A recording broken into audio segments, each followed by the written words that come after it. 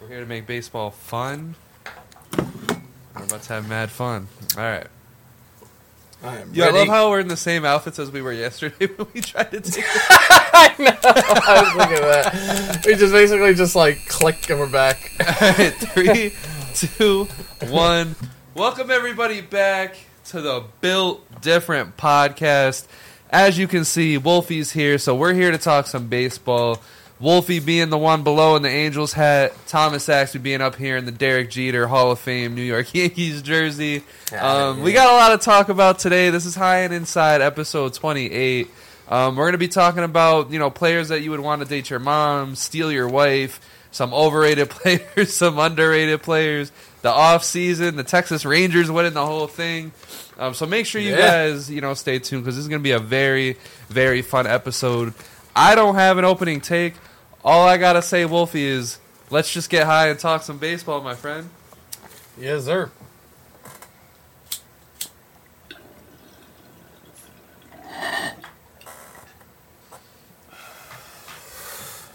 Let's do it. That's what High and Inside is all about, baby. So, Wolf, how you feeling, man? Why don't you hit us with your opening take? Yo, I'm feeling good, man. Baseball, I know that it's over with the World Series and we're in the off season, but there's a lot of exciting things going on right now. Managers are getting fired. Managers are getting hired. Heck, you have a manager in the same division going to almost a rival with the Padres and Giants. You have players being signed already. There's already some contracts that are out. You have some, trade talks going on. So there's exciting things. But one thing that kind of got overlooked is the fact that the Oakland Athletics have officially confirmed that they are moving to Vegas. It's crazy. Vegas steals another team from Oakland. Go figure. It's wild, man. Like, dude, there's nothing left in Oakland almost now. Like, it's crazy. But the one thing I want to talk about, though, is that I didn't realize, though, that the stadium... I know, obviously, it has to be built and everything. Talks. It's not going to happen overnight next season. But it's not happening until 2028, perhaps, that they're actually even going to go there. So, and also their lease is up on their stadium after this season. So I'm curious, are they going to get a new 3-year lease to go back to the Coliseum for 3 years? There's even some talk about them playing at Oracle Park where the Giants play. I'm really curious. And if you're a fan, if there's some Oakland fans out there watching, I hope there's some out there. Are you going to even go and support your team these last 4 years? Is it going to be packed out so people could get the last chance to see the Oakland Athletics, or is no one going to go? And Sax, my last question to you with that is, with them moving, do you even see another team moving in the near future? Because I look at it like this, a lot of the teams that are bad aren't necessarily, always bad or have a good, foundation. They kind of, it was kind of, almost foreseen this was going to happen. Yeah, man. Wow. That's crazy that you mentioned that because, even the Raiders got their stadium when they were stolen from Oakland, so... That actually, it's a very shitty situation, and one that I want to say is honestly probably one of the worst things that happened to baseball, because if you look at the Oakland Athletics, it's not like they're, some trash franchise that never won anything. They won 9 World Series championships. They were one of those teams back in the day that you lumped with the Yankees, the Pirates, the Orioles, the winners of the league, the top teams. I mean, the last World Series they won was 1989, which, sorry, Wolfie, don't mean to come at you here, but, that's even more recent than the Mets. So, to see how badly they've been mismanaged since that World Series to what they became now, Moneyball was cool, but they didn't have to drag it this far. They literally dragged it to the point where they lost their whole franchise, and it's a mess. Do I expect anyone to go and support? Hell no. The Athletics fans, it has been a dark time for them the last 20 years, man. Exactly. Not winning anything. Try to get your kids to like the Athletics sounds like a very tough fucking job. It's not even I don't think I've ever seen a kid Athletic fan. Right, that's what I'm saying. So that has to be a hard sell. I'm kind of glad that they're moving to Las Vegas. It was them or the Rays. The Rays, they got their new stadium, so hopefully that changes some things. Yeah. But man, it's weird. It's gonna be weird. I feel like they should just make any kind of baseball field and find a way to throw 30,000 people around it, and until something new is made. Because it's not good. Because there was rumors that they might share with the Giants. All this crazy shit. So I think even the Padres were in that talks too. It's just, especially this day and age, it's very hard seeing that. like, what would you even charge for those tickets? Because not people aren't gonna come if they're like, yeah, that's a good point. Like, would you, is it'll the same basically prices be a in the stadium? destination to like come watch a free MLB game because the tickets are only going to be like the best tickets are going to be like $90, and that's just crazy. Yeah. And you know what's kind of would piss me off too if I'm a fan is that I'm pretty sure ownership's not changing. No, which is weird. Like I would have expected. Dude, you know how much money they're gonna make? Like that first, like think about when the Golden Knights was formed. They made bank because it was like the new thing. Like probably people are still gonna go. I mean, unless the product is that bad, they won't. But they'll probably make some banging money on that. For and the first Las couple Vegas of years. is like believe it or not, like Las Vegas and Nevada is a popular state. Like people don't like. It's not just a tourist attraction. Like there's like, come on, there's people there. Legit MLB players from Vegas. So you know, Reno. To answer your question, what team that I could see moving in the future? I know I told you the Nationals yesterday. Because we tried to do this episode yesterday, it just wasn't in the cards for us. Because the Nationals are genuinely a mess, but they won in 2019. They do have a lot of money because the years that we were good, it definitely boosted the worth of the team. It's just a disaster right now all the way around. The Rays, they got their new stadium. Who's in the Central? Maybe it'll be a Central team. Because the one team I was thinking of being bad, but it's like what you just said, like the Royals, but they just won in 2015, have won before, like have had success in the past, and they're getting a new stadium. They got their new stadium as well. Yeah, and like I said, a lot of these teams that are pretty bad too are like they have a good fan base. Like the Rays are actually pretty good, and they have not a great fan base. So it's like, and now they're getting a new stadium, so they're off the table. So it's just plus the also Milwaukee looking Brewers. at it too. Yeah, imagine.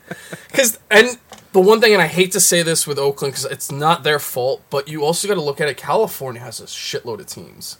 Yeah. Like they actually can afford to lose a team. Like Colorado's not just going to lose a team out of nowhere. Like let's be honest. Like I don't see that happening. So it's just I also look at it geography wise. Like if they kind of almost were a target to lose a team with how many they already had in their state.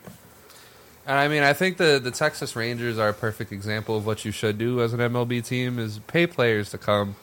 Like, I mean, like the Athletics, like they had some winning. They put some winning seasons together. They put some absolute amazing seasons that we, of course, loved watching together.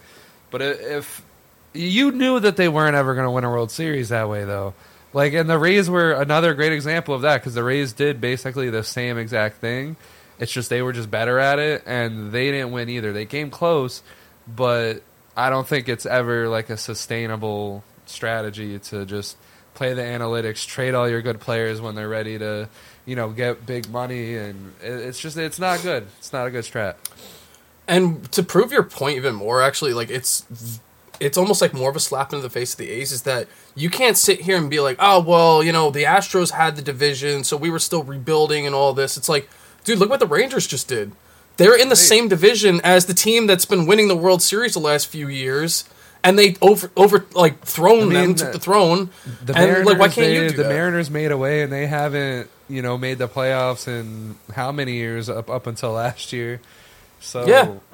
So I don't want to hear that it's not possible. Your own division, someone in your own division took over the Astros spot, so it's clearly possible. I think it's also crazy that the Angels, with all the talent they had, accomplished basically the same thing, maybe even a lot less than the Athletics did in the last 20 years. Isn't that terrible? Oh my god! And that's the thing is yes, the Athletics are bad. I wish it was pushed for ownership to get out of there, honestly, because. I think the fans deserve better, but it's not like it's still not like the Athletics were terrible. Like I said, they've won a more recent World Series than the Mets. They've had more success than the Angels in the last 20 years. But these two teams we're going to keep around because we love making fun of the Mets and the Angels. But you bring up a good point though, because it's like.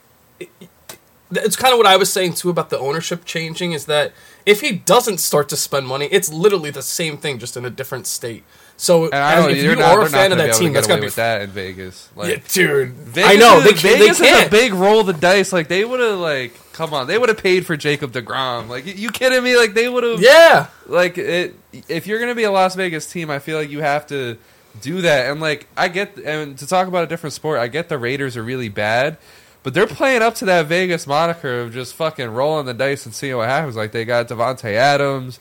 You know, they got Jimmy G as their quarterback. Like, you know, Josh McDaniels as the coach. Like, they're rolling the dice, baby, because it's Vegas. Yeah. Now it's Antonio Pierce as the coach, which is a Giants fan. Which I love. Dude's a dog. And you actually brought it up, too. I actually am personally a big fan of Vegas teams so far. I do think it's a city that needs to be more involved in sports, which now they have 3 teams, which is great for them. I think it's just a good destination, though, for, you know, when we always talked about them or Nashville or Charlotte. Like, I actually think Vegas is, like, a top choice. Bro, Vegas is, like, the ultimate spot now. Like, they got the Sphere. I know.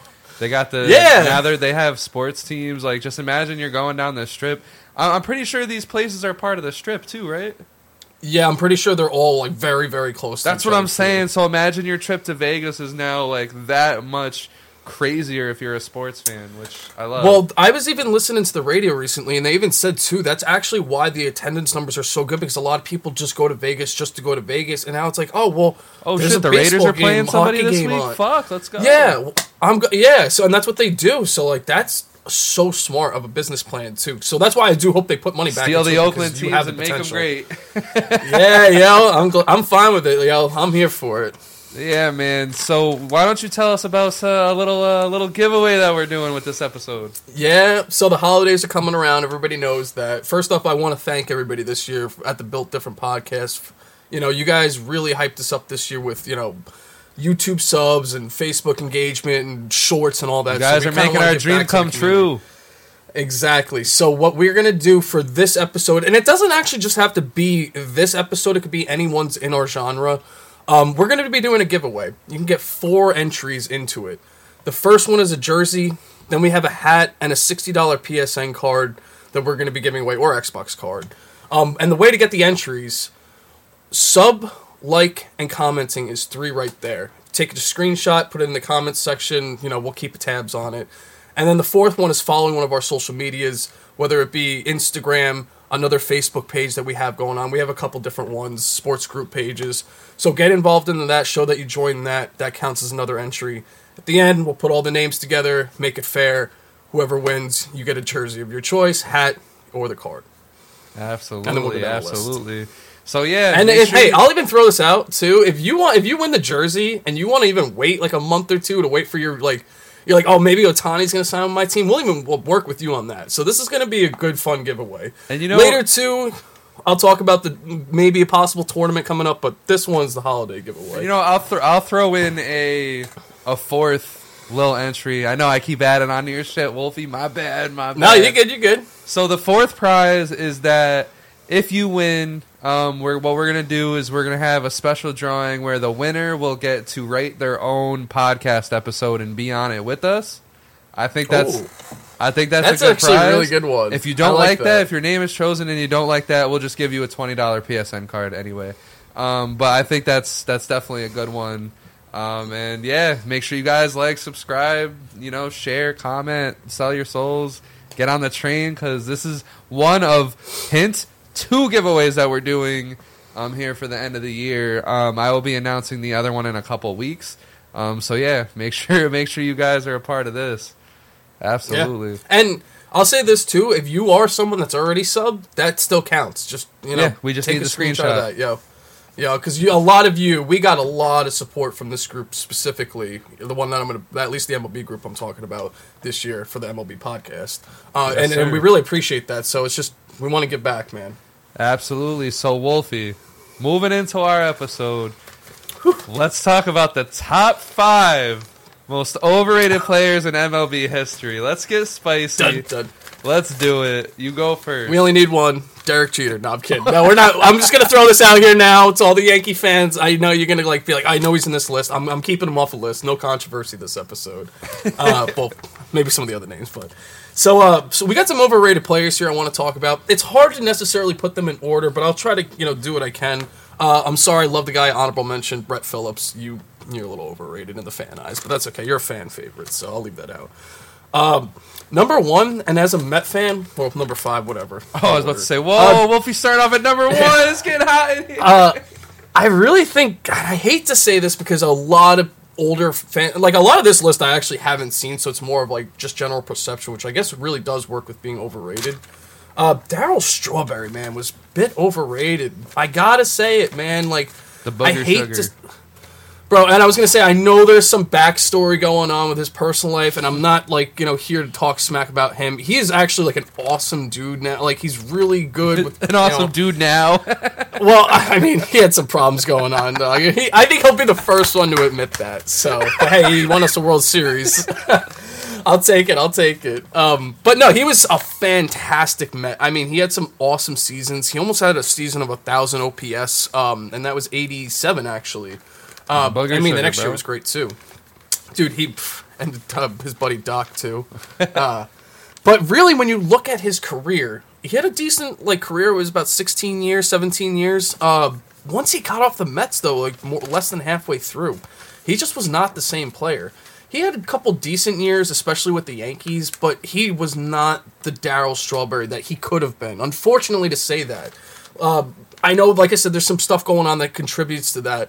But every time I hear it, I always think this amazing, Hall of Fame player. But it was really just those Met years that he was good. So I feel like in just baseball eyes, he's a little overrated. Maybe not in Met fan eyes because we're just looking at his career there. But just in general, man, just a tad bit overrated. So yeah, that's definitely a fair point. I like it. I can't argue against it. I mean, I remember Darryl Strawberry. I mean, obviously the booger sugar Mets, that can't ever be, taken off the table. But, I mean... I don't think it's ever coming around again either. His last contribution to baseball was literally helping the Yankees win the World Series in 1999. Didn't really play through the year, but he came in and had an exceptional playoffs, and they won the whole thing. And that's one point I wanted to make. I miss when the Yankees would get players out of fucking nowhere, and they would just revive their whole careers. But I think ever since they got Jacoby Ellsbury, that ship has sailed. So yeah, I completely agree. And you know what? It's sad too. I feel like also with some of these players, you can almost make a flip argument. It's well, this, and this makes him underrated. But yeah, I'm just looking at a general perspective too. Well, because every Met fan will tell you that Darryl Strawberry is the GOAT or some dumb shit. Oh yeah, absolutely. My next one actually is Nomar Garciaparra. Woo! And you know what it is? No hate to any of these guys, but when you think about these names, you're thinking about some of the prime baseball players of their time and this, that, and the other thing. But if you actually look deep into his stats, and I hate to say it because it's not his fault, but there's a lot of injury plaguing him. I mean, there was multiple seasons in a row that he wasn't even cracking. I think it was 60 games even a season. I mean, he was... Yeah, it was 38, 43, 62, and 3 in a row. A couple more here, but then back down again. Decent seasons when he was playing, but when you think about Nomar, you think about one of the better players in baseball. And just numbers-wise, he really wasn't there. He even had a lower career WAR, a lot lower than Dustin Pedroia, and we don't think about him almost sometimes in the same light as Nomar. So I really got to kind of pump the brakes a little bit on the Nomar overhype. Some of his fans back in the day love him, I get it, but just in retrospect, he was a part of a really good time player in baseball, man. Yeah, and that's the thing, and because when I think about him, I think about that prime of baseball, but it's just he wasn't one of the best players that we've seen. He was decent, but not as good as everybody thinks. Fuck Dustin Pedroia, by the way. I was gonna say, yeah, not a Dustin Pedroia group here. The next one would probably be Jack Morris. I'll be honest, Jack Morris, I don't know if it's because maybe their history isn't as rich, but when you think about Jack Morris, one of the best Detroit pitchers ever, really, if you look at his numbers, they weren't that great. I think his lowest ERA from glancing quick is just about a 3. Everything else is above that. Most seasons in the 4s. I know he had longevity. It's a different time. So that's why I'm not really looking too deep into the innings. It really is a different time of baseball now. But when you think about one of the best pitchers in baseball, his name gets in the top grouping, and he really wasn't as great as everybody thought he was numbers wise. Different times, I get it, but Jack Morris, I gotta admit, you're not there. Yeah, man. I mean, like what I'll say about Jack Morris is, granted, he's a World Series MVP. He has 3 rings, 2 of which he pitched really fucking well for Detroit. But overall career wise, I don't think he should have been a Hall of Famer. I mean, really long career though, like really good long career, 254 wins. But his career ERA is 3.90, and I get that's boosted by the end of his career, but like a pitcher with almost a 4 ERA being a Hall of Famer, I just don't know, man.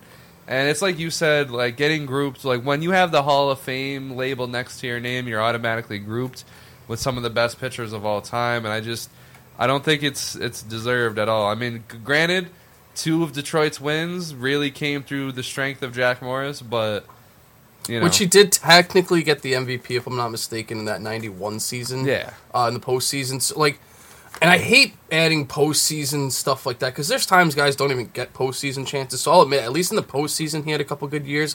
But then if you actually look, there's a couple postseasons he didn't do great. Like in '87, he only pitched in the 1 game and gave up. Yeah, like you'll see, like exactly what I'm talking about. Oh wow, 8 innings pitched. Yeah, he also gave up 6 runs. So it's like I can't really like rely. Well, too I heavy think it's on also the nostalgia because those are the last 2 times that the Tigers won. He was a guy.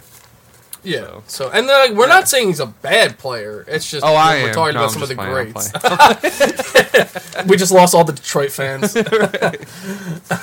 So that was number 3. Number 2 is actually going to be Bo Jackson. And I want to talk about him in the light of like anytime he ever gets talked about in like an MLB like forum or social page or something, you get so many people running to his defense. Guys, he was a fantastic athlete. You'll never see what's happening now, most likely again, of the 2-sport player. But at the same time, like, he wasn't the best baseball player. I think if he spent his whole career playing baseball, he could have been one of the best. But he was a good baseball player, made some crazy athletic plays. But just the fact that he did both, I think, hypes up his numbers a little bit. He actually had a couple good moments, but like I just said, it's just I need to look at, like, baseball stats only and longevity, and he's one of the best athletes ever, but he's not one of the best baseball players ever. I just want to throw that out there. So and nothing against him. Great athlete. You'll never see it again. Number 1, I hate to bring it into the conversation, Blue Jays fans, but it's Joe Carter. Joe Carter is so overrated. Oh my gosh. Like, you've said it the other day, Sax. It's like we think about some of the postseason moments. That's probably why people think about it like that. And I understand. Great power. A lot of RBIs. But when I'm also looking at OPS and career, I hate to use WAR, but career WAR, he doesn't even have a 20 career WAR. 20. We just talked about Dustin Pedroia before. He had 52. This dude has 19 and a half. Like, it's one of those things where I do know power is important, especially in today's game, but at the same time, there's also other aspects of the game that when you don't even have a 20 career WAR, like, that's not good, man. He's so overrated. I hate to admit it. Yeah, and I'll say I 100% agree with Joe Carter. I mean, but he's another guy that in the postseason, he delivered the Blue Jays championship with his home run. But what I'll say about Bo Jackson is I don't consider him overrated. I mean, okay, if you obviously if you take football out of it, who he was out of it as an athlete out of it, yeah, like we can look at just his baseball career and be like, yeah, I mean, this guy shouldn't be discussed among the greats. But at the same time, sports-wise, athlete-wise, he was the guy back then. I wasn't alive for it, but according to everybody I know in all the documentaries, he was the guy. He played football and baseball before it was cool to be a two-sport athlete. He was a freak of nature. He got injured, unfortunately. That injury is in big comparison to Derrick Rose's injury on like how much it really, sucked.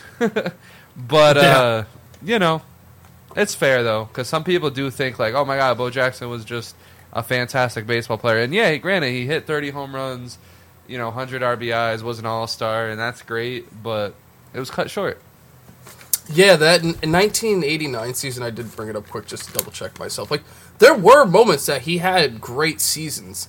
The problem is too, actually, one thing I didn't even notice until right now is also the games too. Obviously, were cut down a lot more too. that 89 season is probably why people put him in this like top baseball conversation, because across the board, only 135 games, but across the board got, an all-star, top 10 in MVP. Good season, but the rest of it combined, he's just wasn't like this like powerhouse player that sometimes people forget that they think he was. Right. Great athlete though. Great athlete. Absolutely. So now we're here at my list. All right. So number five. List. Number 5, I'm going with Christian Yelich. So, the reason I'm going with Christian Yelich is, listen, of all time, yes, one of the most overrated players of all time, because, you see how he did in Miami, right?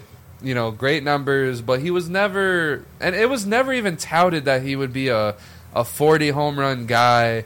It's not like he bulked up for it either.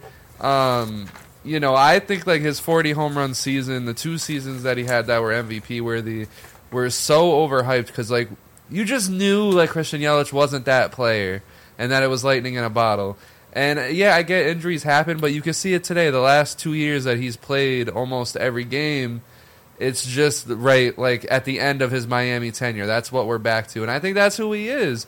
But a lot of people overhype him. I mean, they said like this year he had some fantastic year. He did not have a fantastic year this year. So that's definitely number 5 on my list because just, I actually have to agree with you, and this sucks because I am a Christian Yelich fan. I have his Miami jersey still from like way back when he was coming up.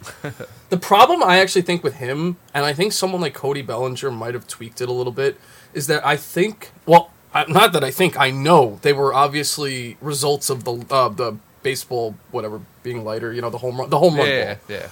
So, and I think what happened is when he got that contract, was hitting those home runs, he had the mindset of almost, I got to keep doing this, and kind of strayed away from what he used to do, and he can't get back to that peak, so now he's just kind of lost, to where instead of just being like the 25 to 35 home run player you could be, with decent defense, a little bit of speed, like more hitting towards average, you could like at least be worth your value. But the fact that you're still thinking of like MVP numbers, 40 plus home runs a season, like it's just not that type of ball. And just in general around the league, it's not that type of ball anymore. So you got to like kind of adjust to like what's going on with baseball, and I don't think he has. And he doesn't have a face that your mama could love. So I think Stan's also in that group too. I'm going to say that him and his buddy they made off with their contracts.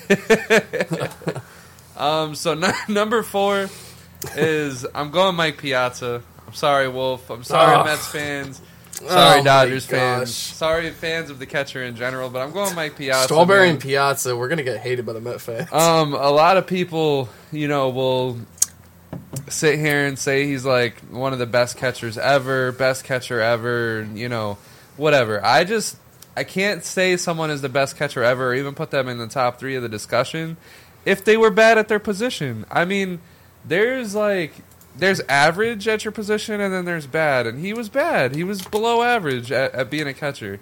Granted, he was a fantastic hitter. I don't want to take the 9/11 moment away from him. But Mike Piazza was terribly overrated.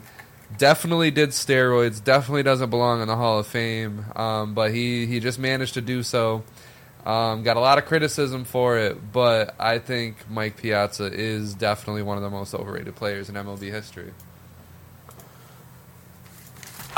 This is the Met fan one I'm gonna actually defend. I don't think that he's overrated because when everybody talks about him, I don't think most people talk about his defense. Like, I think everybody kind of knew that he was like a below average defender. He had a career about 990 percentage of fielding, so like whatever that is for catching, I don't really know. But we know he wasn't the best defender. But dude, the numbers he put up with his bat is incredible. I mean, dude. Like, literally, like, incredible. Like, you're talking, like... Bro, the roids will do that, Wolf. He, out of all guys, man, nothing really came out to confirm that. Like, I definitely think he's up there with that, but, Him and Pudge got until I see the proof. Until I see that proof. But we're talking 4 seasons of over 1,000 OPS. I mean, he was in the top 5 of MVP voting 4 times, 6, 7 there. So really, like in the top 10, 8 times, even with MVP, his Rookie of the Year season. Dude, his numbers power wise were great. hitting at least 30 home runs a season, a bunch of RBIs, good on base percentage too, which you don't usually get to see a lot with power hitters. So I understand what you mean as like when you look at the position as a whole, but when I'm looking at like batting wise, especially nowadays, most people pray that their catcher can hit at least 240. And dude, this guy was literally like an MVP candidate. So like especially nowadays, thinking about a catcher being an MVP candidate, I don't think he's necessarily overrated, but I do see where you're coming from. Yeah, man, that's fair. He also hit 242 in the playoffs. Just want to put that out there. Mets aren't notorious for being good in the playoffs. Number 3, I got Nolan Ryan. Right? Ooh. Strike me down, strike me dead. Nolan Ryan, no. I think, is overrated. Not listen, he had a long career. He threw 200 pitches in a game sometimes, had some no-hitters, had some great moments, but there's a reason. There's a very, very good reason. 1 second. Let me just pull up his stats. Yeah, I am too, actually. Cut this part out. But there's a very good reason why he wasn't a Cy Young, Wolf. I mean, there was one season there that would absolutely blow you away, and he didn't even pitch the whole season from it. So he didn't win a Cy Young, and the reason why is if you look into his stats, he has some high ERA years. He walked a lot of batters. So literally, Nolan Ryan would just show up on the mound. You would either shit your pants or not shit your pants, and he would throw like a 90-plus mile per hour fastball, threw it wherever the fuck he wanted, whether it was 19 inches above the strike zone, in the strike zone, whatever have you. But he was not what you would consider a shutdown pitcher. And he often is brought up in conversations with people like Randy Johnson, Pedro Martinez, guys like that, and I don't feel like it's justified. Yes, is he a Hall of Famer? Yes. Did he leave a good mark on baseball? Absolutely. Is he the all-time strikeout leader? Yes. But guess what? He's also the all-time walks leader. So, Yeah, that's a good point. He was a dog. Nolan Ryan was a dog. And I don't want to take that part from him, but overrated as in I don't even think he's a top 10 pitcher of all time. I don't think he's top 15. He gave up a ton of home runs, too. Yeah. Not forget. I think he actually, 6.6, is that leading with home runs per 9? I think it might be, it is. Actually. No, actually, hits per 9. Hits per 9 is where he leads. Oh, that's what it was. Hits per 9. Yeah. I'm sorry. Yeah. Okay, home runs per 9 actually aren't the bad. So it was the hits. Yeah, so like you said, it was either strikeout, hit, walk. See, to me, it's such of an enigma to him because it's not that he's necessarily because you're right, there is some overrated aspects because when you think of top pitchers, you don't think of a guy that's giving up the most walks in baseball. I think the thing that really helps him is the longevity and just how bizarre of a pitcher he was because, like you just said, the fact that he gives up that many walks but still has, decent ERA, a ton of strikeouts, I don't think we're going to see that much anymore. It's walk, strikeout, hit, that's basically it. It's such a weird career that, and you got to remember when he first came up with the Mets, he was like a relief pitcher. He wasn't even actually pitching that. So his longevity really helps for him. I think if he didn't pitch as long, didn't pitch as hard, we wouldn't think about him the same way. It's just he's such a random pitcher. But you're right, there are a handful that are better than him, so not a bad call. And like I said, he pitched into his age 46 year, and I love that. But him being the ace on a rotation never won a ring. He never won a championship after he left the Mets when he was a reliever, like you said. So, yeah. Number 2. Number 2. Mike Trout. Oh, my God. The best player of all time. Granted, a great hitter. I would still take Miguel Cabrera day and night over him during, the phase where Mike Trout was going off. Great hitter, 5-tool player, yes, fielder, exceptional. But when you look at two categories, leadership and the ability, well, I was going to say leadership and the ability to lead your team. But leadership I think and those then are the same just thing. Overall being the face of baseball, and these are two things that I feel like I shouldn't be holding against him. But when you're as good as Michael Trout, as good as he was... Oh. Michael, I said Michael. You're as a principal. When you're as good as Mike Trout is, and you're talked about as much as you are, he was a terrible face for baseball. Didn't do anything to make baseball better besides show up and whatever. Maybe he didn't want that, But when you have everyone else overhyping you the way they were, he couldn't rally his team, which I get it, Wolf. I know what you're going to say. The Angels didn't, supply them with pitching. But, why would you supply that team with pitching? It always came up short. And Mike Trout was a reason why they came up short, whether he was injured or whether he was there and players just would not rally around him. And, yeah, his hitting stats are great. He's probably going to be one of the all-time WAR leaders because it factors in everything. But I'm here to tell you that the Angels clearly would have been, just as bad without him as they were with him. So, for that, and I get it, baseball is not a one-man team, but we've seen one man do things to get their teams where they need to be when they needed to be. So I actually think that's a very bold take that you said that, and I have to agree with you in the aspect of the leadership because, and last year was a perfect example. There was a couple series last year. It was actually talked about a lot, where all of a sudden he seemed like he was mad at his team and calling out guys. Well, where was that over the last 15 years or 10 years? Thank you. You can't expect them to rally behind you when you've been this quiet guy for 15 years, and all of a sudden now you're mad. Where was that energy? With one of the worst teams that you have now.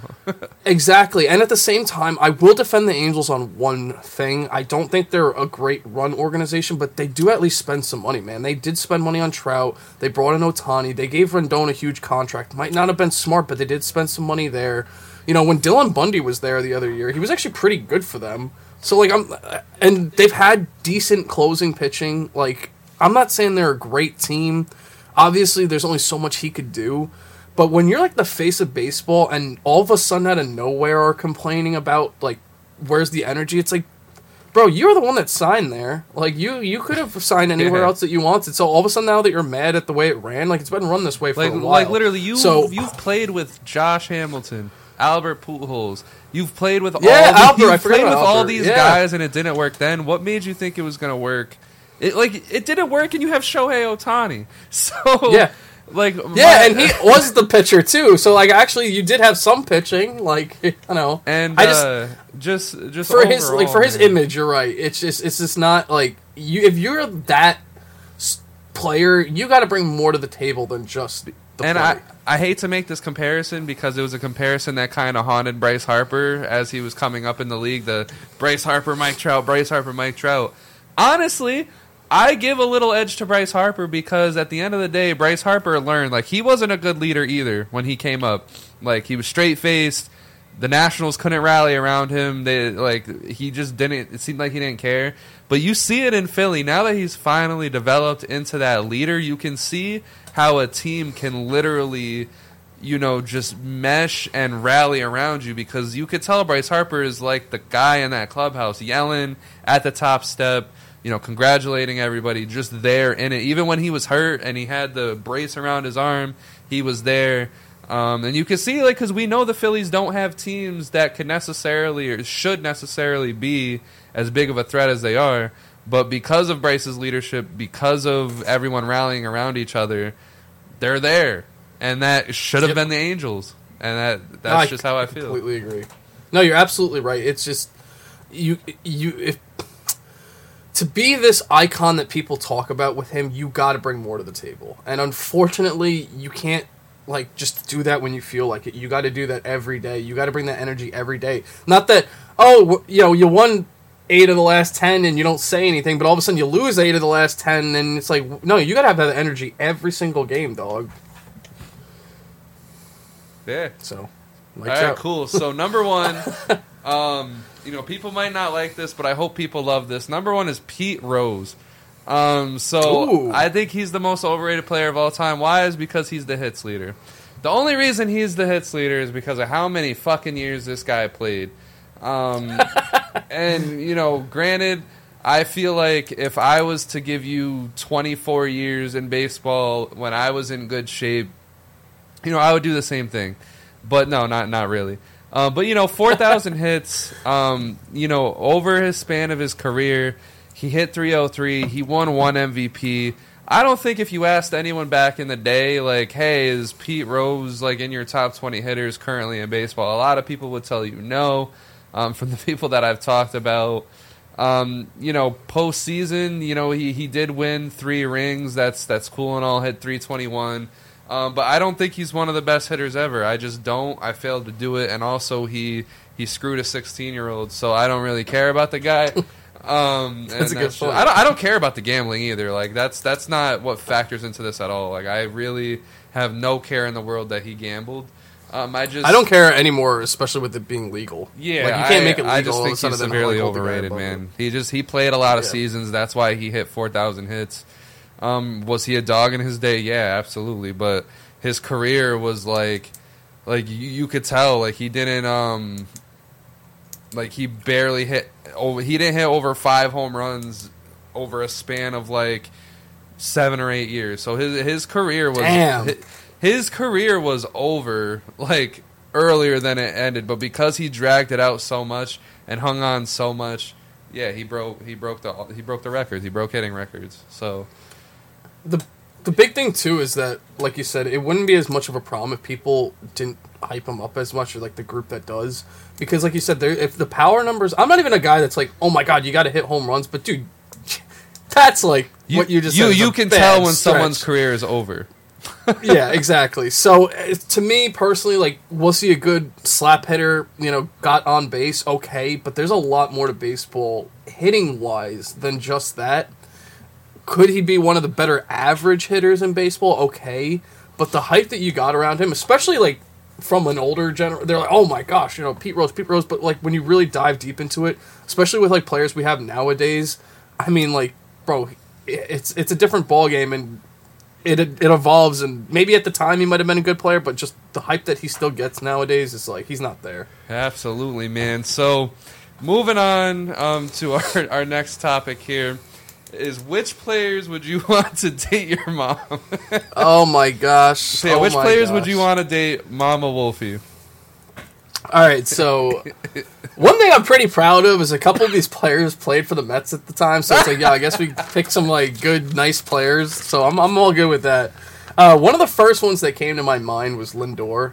The dude is just, I mean, Mr. Smiles. He seems just great wants with to see his him wife. Smile. Yeah, it's just like he's so good with his smile. kids. Yeah, bro. I'm like, yo, if he's a good dad, like, if he could be my good dad, like, I'm all good with Lindor. I mean, he's bringing some good money with him too, so like, I'm not gonna complain about that. No, but like, he seems like a genuinely good dude. Just some quick honorable mentions. Mookie Betts was also in there. He seems like one of those dudes that's just really good. Like, I've actually, seen him with a lot of his family too. Anthony Rizzo seems like a nice guy. He seems like a nice dude, man. Apparently, he takes his dog out and walks all the time to Central Parks. Really, like, very good with the community. Just seems like a nice guy. Yeah. He's cool. This one's actually for a different reason. I'm gonna say Aaron Judge as well as I mentioned, because I know if he's there with him, no one's fucking with my mom. Like, the dude is basically a human tank. Like, no one's messing with that guy. So, like, that's a good protection benefit. My top one, though, I saw this, like, it's just his name recently, and I'm like, Curtis Granderson. Curtis Granderson. Oh, yeah, I mean, Curtis Granderson, I love that guy. Great choice there, Wolf. But I'll give you the player I would not want my mom to marry, and that's Trevor Bauer. Oh, yeah. Dude, I was thinking that too. And him and Marcelo Ozuna, I'm like, good on that. But, some honorable mentions for me. I like your Aaron Judge pick. I mean, I think, Aaron Judge is a guy I would want my mom to marry because he's a big dude. He seems funny. Seems like a nice, gentle giant. And he brings a lot of cash with him, too. Don't forget that. Another person is Justin Turner. I don't know. Bro, I have him on my list, too. That's crazy you said that. I feel like I want to just walk in and see Justin Turner just hanging out with my mom. I feel like that would be something cool. He's so wholesome. I got Adolis Garcia as, like, a young guy, a young lad, a young buck. He seems very excited and passionate to live life. Would not mind calling him Papa. But the real Papa, the number one, is Big Papi, David Ortiz. That's who I would want to marry my mom, man. He'd be like the most fun dad. He's funny.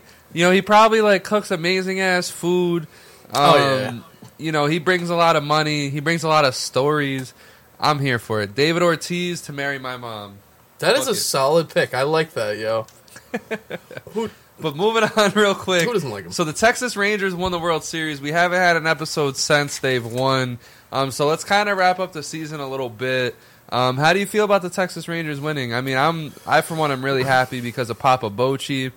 I love that the Texas Rangers took a risk with Seager, Semien, DeGrom, and it paid off, even though necessarily DeGrom had nothing to do with it, which I'll argue. I'll argue that after Wolfie gives his take. But yeah, man, the Rangers, they're here. Yeah, I mean, I'm fine with them winning. It was either the Orioles or the Rangers I wanted from the AL side. I guess Twins I could throw in there too. But I'm good with them because of how fast they came up. Because they didn't mess around. They did what they needed to do, which was spend money. And they picked the right players. Now, the only thing I guess the trade with Scherzer is a little weird just because of Scherzer's track record at that time. It did work out in their World Series. He did good for 4 innings. The game before, or the series before that, he didn't do too great. Yeah. So that was a little strange there. But the good thing about them is they had a lot of guys step up when DeGrom went down. Like, Dane Dunning wasn't even supposed to be part of, like, the main rotation, and he was solid throughout the year. I had him on fantasy. He was really great at one point. Evaldi, just the last game of the World Series, 6 innings strong. They had some good pitching, and it was funny because the one trade for Jordan Montgomery, man. Oh my gosh, dude, that was actually one of the best trades. You could probably make an argument that was one of the best trades of the trade deadline. That was huge. And the thing is, too, is that I actually was worried about their pitching going into the postseason in general. We knew they had the offense. They had one of the best offenses in baseball. But their whole team just clicked at the right time. And they could win on the road, too, which was important. I think there was the series... Was it them that they only won on the road? I can't remember. But whatever. They played on the road well, which is good, which actually won them the series. So... it's all up from here for the Rangers. I'm curious to see what more pieces they're going to add on. Are they going to bring back guys like Jordan Montgomery? So I'm curious to see the next step in this because they have a good team. So just, keep it going. Yeah, and I mean, like, with the Rangers, they've rebuilt twice since they've been to the World Series, the 2 years in a row. I really love it because, I think back as I really wanted them to win in 2010 and 2011. I mean, they had Adrian Beltre, Vladimir Guerrero, Josh Hamilton. Josh Hamilton's a piece of shit now, but then they had Josh Hamilton. We didn't know. They had some Neftali Feliz, C.J. Wilson, Matt Harrison. They had so many guys that I just loved watching, and Cliff Lee. They just had the teams, man. Mike Napoli. I just really wanted, point? Huh? Was Cruz there at that point? I think he was, right? Oh, yeah. Nelson Cruz as well. Yeah. I just don't want to mention that because I know Rangers fans, it's crazy. Like, when Nelson Cruz announced that he retired, it was after the Rangers won, or I believe it was a little bit before. And, Rangers fans were in there like, wow, thank you for nothing. Fuck you. I wish you would have just caught that ball. You got to get over it, guys. You got to get over it. A lot of people said that Nelson Cruz sacrificed his soul so that the Rangers could win, which I thought was pretty funny. Yeah, you got to give him some props. They've rebuilt twice, and I think they're a team that should, again, be an example of some of these other teams. They went hard for it in 2010, 2011. Everything faded away. They had to rebuild. They got all these prospects, Joey Gallo, Drickson Profar. Those guys, Nomar Mazara, a whole bunch of shit. It just didn't work. So they rebuilt again really fast, and they got this team, and they've spent money, but there's still they had a lot of homegrown talent. Like, Evan Carter was out there going in. Like, Josh Jung was out there doing his thing. I think Nathaniel Lowe is homegrown. He was doing his thing. Mm-hmm. So really a Jonah Heim. They have a lot of talent out there in Texas, and I'm really, really glad that it resulted in a ring for them. Because I know that's their first ring, the Texas Rangers, and they've been around for a while. So I know Rangers fans are happy, and you know what? Papa Bochy did his thing. And you got to give them props, too, because obviously they did good at the playoffs, won the World Series, but they, were contending for the division all year. It wasn't like it was, They were one of the best offenses of all time at one point. Yeah, they didn't just, dethrone the Astros and sneak in with a wild card. Dude, they were, the team this year. So I got to give them props for how quick they turned that around. And I just, my big hats off to, baseball this year in general. I mean, was this one of the worst TV rating matchups that we could have gotten? Of course. But I think it's just a testament to baseball. You know, the Diamondbacks, their record was not reflective of the team that they actually are, I think. And, you know, we saw in the middle of the season they were like second in the National League overall at one point. They just had a really, really bad cold stretch. So I respect the D-backs as a World Series, you know, team. And I love that the team gave back, too, to the fans. Like, they made their home package where you get every home game only $399. Yeah, I saw that, dude. That's crazy. And you love to see it. And that's, like, baseball is headed in a really good direction. So congrats to the Rangers. But my real question for you, Wolf, is what was the best moment this entire season for you? The best moment for the season? Yes. Ooh. I thought you meant... I could lead this off. I could lead this off for sure. Yeah, I got three. I'm not going to lie. I must have read the script wrong. I thought you meant for the series. Like, the series... like. Oh, no, the whole season. But one of them is from that series, for me. And that's Corey Seager's ninth inning home run. I was going to say that's the one I was thinking, yeah. Yeah, that was huge. Corey Seager's a dog. I think Corey Seager really just finally put the stamp on who he is now. And I think if he can just have a healthy end to his career, I think he's a Hall of Famer. That's just how highly I think of Corey Seager. Dude, he had a 111 OPS in the World Series. Or I think it was, just the World Series alone, he had 11 OPS. And he was just clutch. He was just there every single fucking time they needed him. He delivered. The other two moments is, of course, I think Acuna making history, holding the base in the air. I think that was really cool to see because, like I said, it's always good to see a player live up to the potential that we had them at. Like everyone would say, oh my God, Acuna has the potential for video game numbers, the first to do this, the first to do that. So I'm glad, Acuna lived up to that this year. And then third is there was a day with a doubleheader, Shohei Ohtani, where he pitches a one-hit, 9-game shutout, and then later in that evening hits 2 home runs. So, yeah, that's nuts. That's another MVP. Wow, both of them are MVPs. Yeah. All 3 of them are MVPs. Yeah. Dude, there was some exciting baseball this year for sure. I think the best one is Domingo Germán's no-hitter. Oh, actually, I think it was a perfect game, right? Oh, God, yeah, perfect game. Yo, that's crazy. We gotta look it up.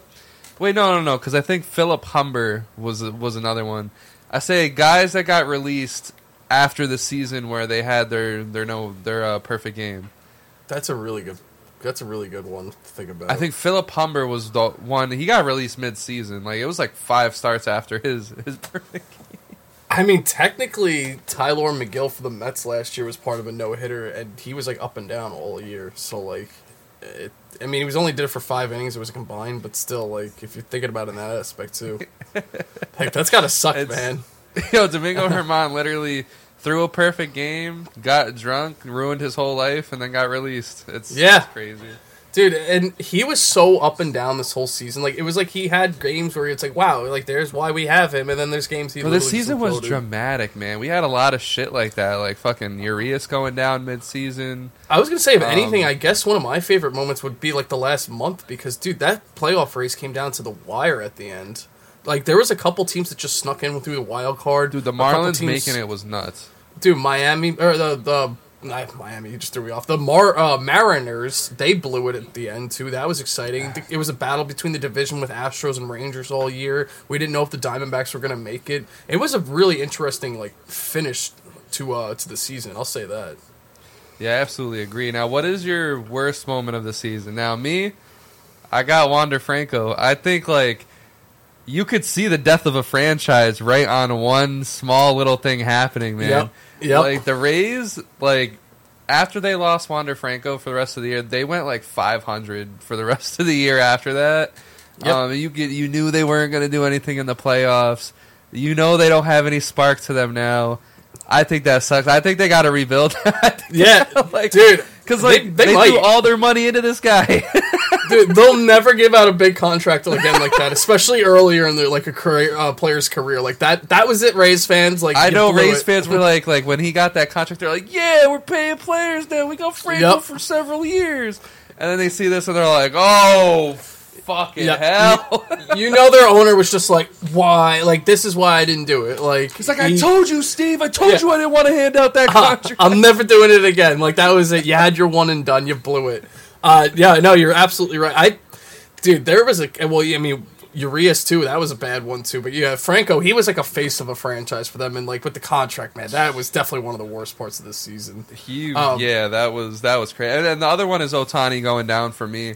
That was a big one because it's just like the Angels season in general was a very sad one. Like I would hate myself if I was an Angels fan. How these last couple years have gone, especially this year, where they traded for a bunch of guys, and then after Ohtani goes down, they released a bunch of guys. Traded literally every person that you got, you let go. Yep, absolutely. It was rough for them. Yeah, I guess their whole season was rough. It seems like. I'll talk about it from like just the Mets and Yankees point because it's kind of like intertwined because our seasons didn't end up with the playoffs. For the Mets, it started off with two things. The biggest blow for me was the Edwin Diaz thing. That was just like, holy crap, we just lost our like best. That was right one at the of the beginning best of the year baseball. too. Yeah, and then recently, or I guess I wanted one more year of. Dude, I know, bro. We gave him the contract, like one of the, if not the best closer in baseball at the time. Like, bro, we were so screwed without him because we added a couple pieces to the bullpen, but he was such a main guy that we needed that it hurt. Robertson stepped up pretty good, though. I'll give him credit for that, but it was still like, that's a blow that you're not getting back. It started off too crappy with moments like Verlander not pitching in the beginning, Scherzer having some problems, but the real big blow to me for this season was when we started trading David Robertson and other guys, because I knew for a fact that, all right, it's over. Like, there wasn't, like, we were selling off. Yeah. Like, I'm not mad we sold off. And it's crazy because the Mets, like, if they opted to try to get better, they might have made the wild card because it, like, exactly. It came down. It was pretty close. Like, I could have seen, like, any team making a run to make that. Yeah, no, you're absolutely right. I do think they could have made a run. I'm okay though that we sold off because we bit the bullet. Right. But as a base, when your team sells off, you're just like, all right, season's over. Like you kind of know, man, because it's like, listen, like as a Nationals fan, you know, getting rid of like Juan Soto and shit, like you knew it had to happen. Yeah, you like the return, but it just fucking sucks. Yeah, exactly. Like you know, it's just the nails in the coffin there. And to your Yankee jersey, I'll bring it for the Yankee fans. I think they had a couple this season too. The first one obviously was Judge. Judge getting his toe hit again. Oh my gosh, horrible bro! They gave him a contract, hits the concrete at Dodger Stadium. I mean, he was out. They were out. It was over. And then I'll even cap off with a Yankee fan. I think this has got to be one of the moments of the season too that they want to not revisit. Jason Dominguez going down at the end of the year with it was Tommy John, I think it was. He's out until like July of next year. I know he's coming back, but seeing that prospect that you were waiting for, I didn't even know if the Yankees were going to bring him up this year. They did. He goes off, and then he might not even play next year because like they said they're not rushing him at all. Like they're not going to do like what Bryce Harper did. Yep. Not even going to chance it. Like they want him to have a full recovery. But a part that I would like to bring up about the Yankees is just Carlos Rodon. Oh, bro, I was about to say that one game, no outs, 9 runs. Off, like the last game of his like Yankee, like not Yankee career, but like the last game of last year was him giving up like what was it, like 6 runs in like a third of an inning pitch. Yeah, I think it was 9 and no outs. It was something like historic. That sucks, but like that. My thing is like this is why Cashman probably should be fired is because like. Of everything you could have traded for last year, of everything that you could have done in free agency, you supplied Aaron Judge still with no team around him to where, like, Aaron Judge played hurt the whole year because he had to come back. Because he had one of those weird sports injuries. Like, we get it, it's a toe, but, like, it was the way it was broken was, like, it just fucked with his leg and everything. Yep. Like that. But, like, Carlos Rodon, like, you know who Carlos Rodon is at the end of the day. He's an injury-prone... like hothead and up and down. Granted, he had a good year last year for the Giants and the one before that with the White Sox, but dude, his injury history was so prevalent. You knew what you were getting with him. Yeah, and how do you not get Justin Verlander in that? Yeah, like dude, how do you even Scherzer? Like I know he wasn't the best this Scherzer. year. I told you, Wolf. Like when the Mets signed him, I was like, don't be. A lot of people hated me for it, but I was like, don't be too happy for Max. He dies at the end of every season now, but like Justin Verlander is just like I'll say this: I would have took him Garrett over. Cole again. Yeah, I would have took him over Rodon though. That's basically my only point because his first year with the Mets he wasn't bad, but yeah, Verlander was there. Even a shot at Bellinger was there. And the one thing I cannot defend Cashman on before he goes, oh well, we tried this, that, bro. Look at the trades the last few years. Montgomery for Bader. Montgomery was a good pitcher, and you still needed pitching. Bader, you don't even have on the team anymore. I defended that too.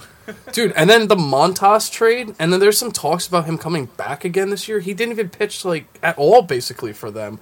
The Gallo... He pitched twice since that trade. Yeah. Getting I Gallo... like who Montas is, though. It's just like, damn, it's just like the moment he went to New York, it was over. But the thing is, too, is, like, I didn't see the difference of him and Montgomery being worth the trade pieces. I feel like, what was that? It was, like, such a weird swap.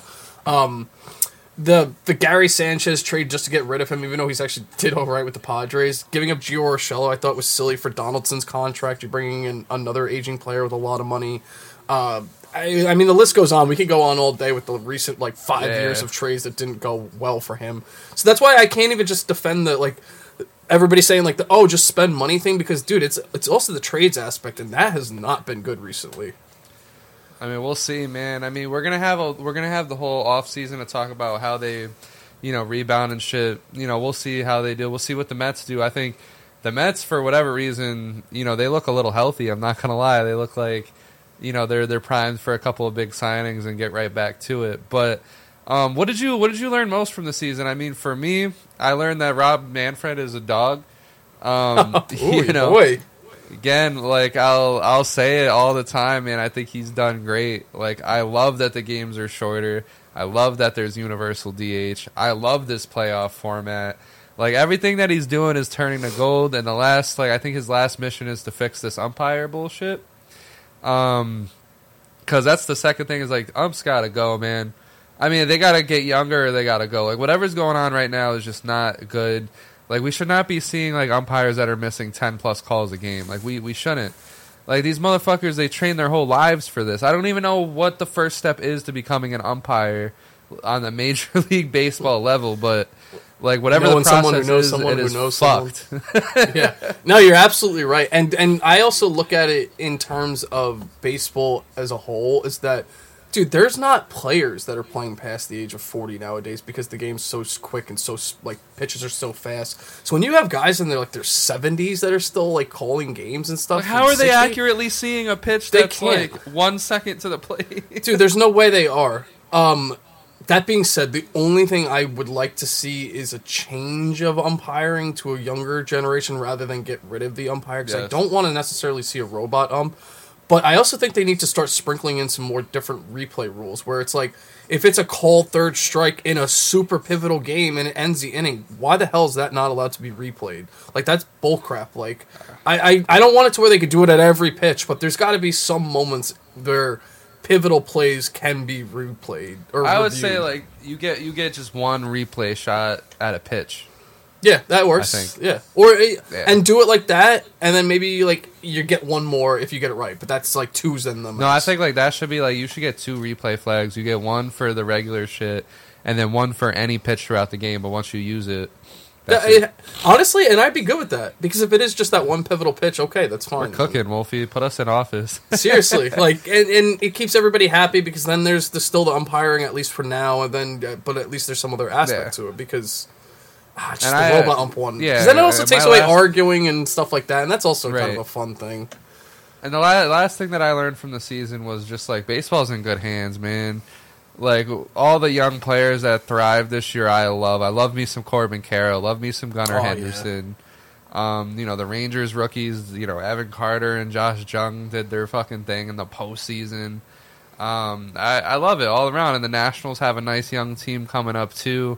So yeah, I love all the young talent that's coming up. I think we're in some great hands, especially because Acuna is still really young. He just won MVP. So we're good. And Soto's yet to be 25, I believe. So yeah, that's a good point. Man.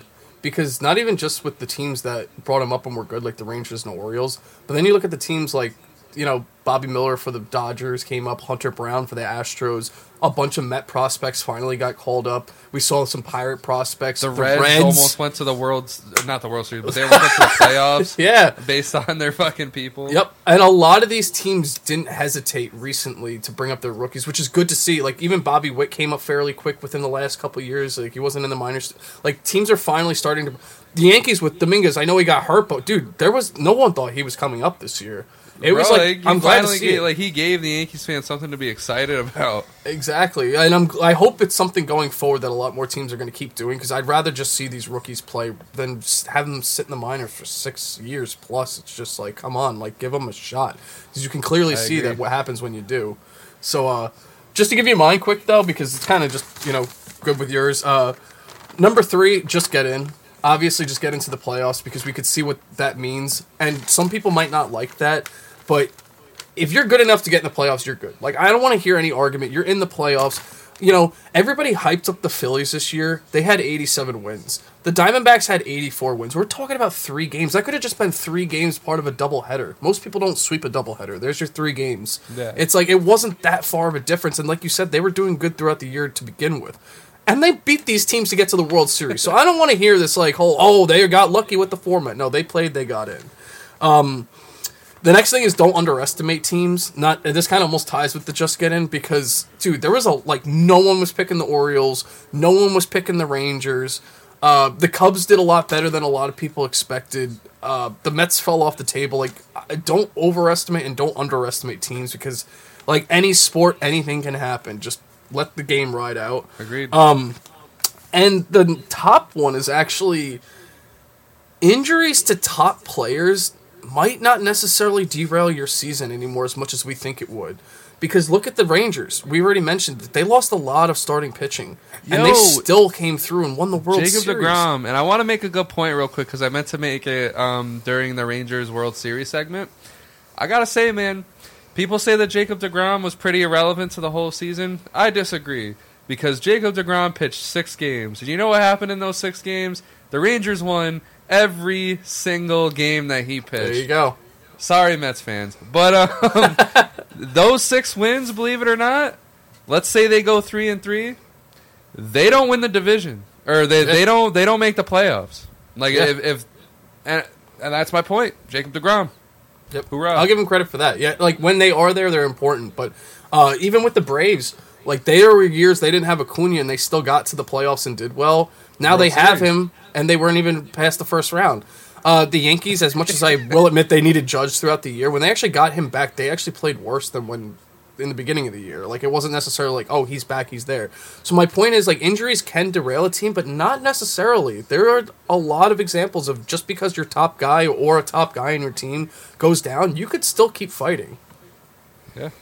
Good stuff, good stuff. So, a quick pivot. Top 5 shortstops of all time. So you went first on your overrated players. I'm going to go first here on my top 5 shortstops of all time. First off, I'm going to go Cal Ripken at number 5. All right. I don't think you can have this list without Cal. He was the Iron Man of our sport. Played so many games in a row. There's a lot of conspiracies about it. But he played so many goddamn games in a row. And it's not like he was a slouch of a player either. Ended up with 400 home runs, 2 MVPs, 3,000 hits. So he was both an Iron Man and he was both really fucking good. He was good with the glove, good with the bat. You can't not name him here. Number 4, I'm going Ernie Banks, right? Good old Ernie. When I think of the Cubs back in the day, I only think of Ernie Banks. 500 home runs from a shortstop was pretty unreal back then. Yeah. He won back-to-back MVPs. Ernie Banks was the fucking guy, man. Like his best season I'm looking at here, 47 home runs, 129 RBIs, 193 hits. He did win 1 Gold Glove in his career as well, so it's not like he was a slouch with the glove. Number 3, I'm going number 2, Derek Jeter. So, listen. Oh, damn. Anyone could say what they want. Derek Jeter was fucking phenomenal. One of the best shortstops of all time. I mean, you think of him as a leader, the way he was able to lead those Yankee teams that had a lot of star talent on them. He was able to lead those teams. He wasn't that great with the glove, but, he got the job done. He has a signature throw, but mostly it's his stats as a hitter, man. Like, a lot of people will call him overrated. I don't think so, because you can't deny the fact that he had 3,465 hits. We're not just talking about he barely got over the 3,000 mark. He was in, like, almost 3.5K hits. He still had 260 home runs. He several top 5 MVP finishes. He did end up with gold gloves. I mean, whatever you can say, overrated, but he won some gold gloves, man. And there wasn't a lot of debate to it. There wasn't people that were, from what I remember, there wasn't big controversial debates about whether he should have gotten the gold glove or not. But the biggest thing is fucking postseason. The Yankees won five rings with him, and overall he hit 308. As many appearances they had, 158 playoff games, which is almost a whole season. That's he hit crazy. 308 with 200 hits, bro. 200 hits in the playoffs, dude. So almost a full season of playoff ball. That's unheard of, right? Like it's fucking crazy. And he walks away with 5 rings. I think that his ability to put aside his beef with Alex Rodriguez was really fucking big too. Because, they could have easily just beefed and not won anything at all. Number 2, you got to put Honus Wagner here. Like, you got to put him on the list. I mean, he was the guy. He was the prototypical shortstop. He was the baseball card. I don't have much else to say because I don't like to dig into stats when it's from all the way back in the day. But I had to put him here. Why? Because who's my number 1? Alex Rodriguez is my I knew best it was shortstop. coming. I kept waiting for his name, and I didn't hear it. I'm like, oh, God, if this dude does it. Oh, my Lord. The evil empire, the Darth Vader of baseball. I got Alex Rodriguez, man. This dude was... You want to talk about on top of his game hitting and on top of his game fielding. This guy was a fucking force, man. I mean... Granted, he played third base once he got to the Yankees, but before that, you're talking about a guy that could hit 50 home runs, give you 130 or 140 RBIs, steal bases, lead the league in total bases, play every single game in the year, win MVPs, and he just did his fucking thing, man. A lot of people like to point out that he wasn't the best postseason hitter. He still hit 259. He still hit some home runs in there. Obviously, he wasn't as good as he was during the regular season. But man, Alex fucking Rodriguez is my best shortstop of all time. Oh because, my again, gosh. Great fielder. He might be one of the best fielding shortstops of all time as well. And that's another shout out to him for being able to go over to third base to let Derek Jeter play shortstop, because where else was Derek Jeter going to play? That's a good point. So, yeah, that's my top 5. You lost me at number 1. I'll say this: great baseball player for what he did. It's the fact that he also, the PEDs and moving to third. I love the PEDs, man. That's the only reason I'm negating him For from Alex my list. Rodriguez, I love him. Because I'm looking about it, like, if all the other guys on this list did PEDs, like, we could be talking about a different game, too. So that's why I gotta, like, keep that separate from my list. But my list is actually almost identical to yours, except for one guy, because I took off A-Rod. I put Honus number 1. I mean, dude, we don't even need to go into it. His stats are ridiculous. I don't give a crap what time period he played in. I know you could be like, well, what about the PED thing? It's a different time period. That's, we're talking about something else. That's an enhancement. Dude, his career WAR is a 131. No, they did not crack, but greenies. They did beer I know. opium and hot dogs. But Honus Wagner, dude, his career WAR is a 131. Like, that's insanity. Like, it's crazy. Yeah. Played every position, great stats. I mean, obviously, none of us were around to see him. Yeah, so he's classic. I'll do number 1 for him.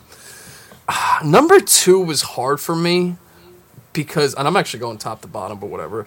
I thought it could have been. I was originally going to say Ernie Banks, It actually might be Cal for me because of his WAR as well. I'm not a big WAR guy, but I keep bringing it up. He had almost 100 WAR. It was like 94, 96 or something like that. I was going to ask, wow, Wolfie, you are hinging on that WAR stat Yeah, today. bro. I mean, if everybody else is using it nowadays, I got to, get with the times. Right. Dude, playing every day, good ball player, longevity of his career, like he was really good. I would interchange him and Ernie Banks could be a 2 or 3 to me. Ernie Banks, like you said, dude, the amount of home runs he hit, even nowadays as a shortstop, is like unheard of. Like that's crazy, crazy numbers. Like dude was a dog. I agree. I think one of the best players, not just shortstop. Number 4 for me, Jeter. I mean, we don't need to go into it again, obviously. Like there is no Jeter slander on this podcast. Like I don't want to hear the overrated. We're Jeter fans. Number 5, this one was hard for me because I originally was going to take Barry Larkin he's an interchangeable one too because I was going to do Ozzie Smith and I still have him as my 5 because of his WAR and defense as well. But dude, like if you look at his hitting stats, he has like a career, I think it's 666 OPS, Ozzie Smith. Like he had some really, really low hitting numbers. And Barry Larkins is like almost in the 800s. So like I feel like those could be interchangeable. Honorable mention to Robin Yount and Jimmy Rollins. Jimmy Rollins actually had some crazy numbers too for like a good stretch. But I would have to say those definitely got to be the top 5. You could throw an A-Rod in there if you're an A-Rod fan. But there's no denying that those are the top dogs right there. Absolutely, man. So let's pivot into some off-season free agency talk, man. Why don't you lead us off? Yeah, so there's a lot of interesting guys out there still left. Jordan Montgomery, obviously Ohtani. The Soto trade could happen. It's not the most stacked Bellinger. It's not the most stacked hitting market we have right now. But I think there's a lot of room for teams to improve. The one thing that I'm curious about though is the like Ohtani thing. Like who's actually biting on that? Like we're gonna talk.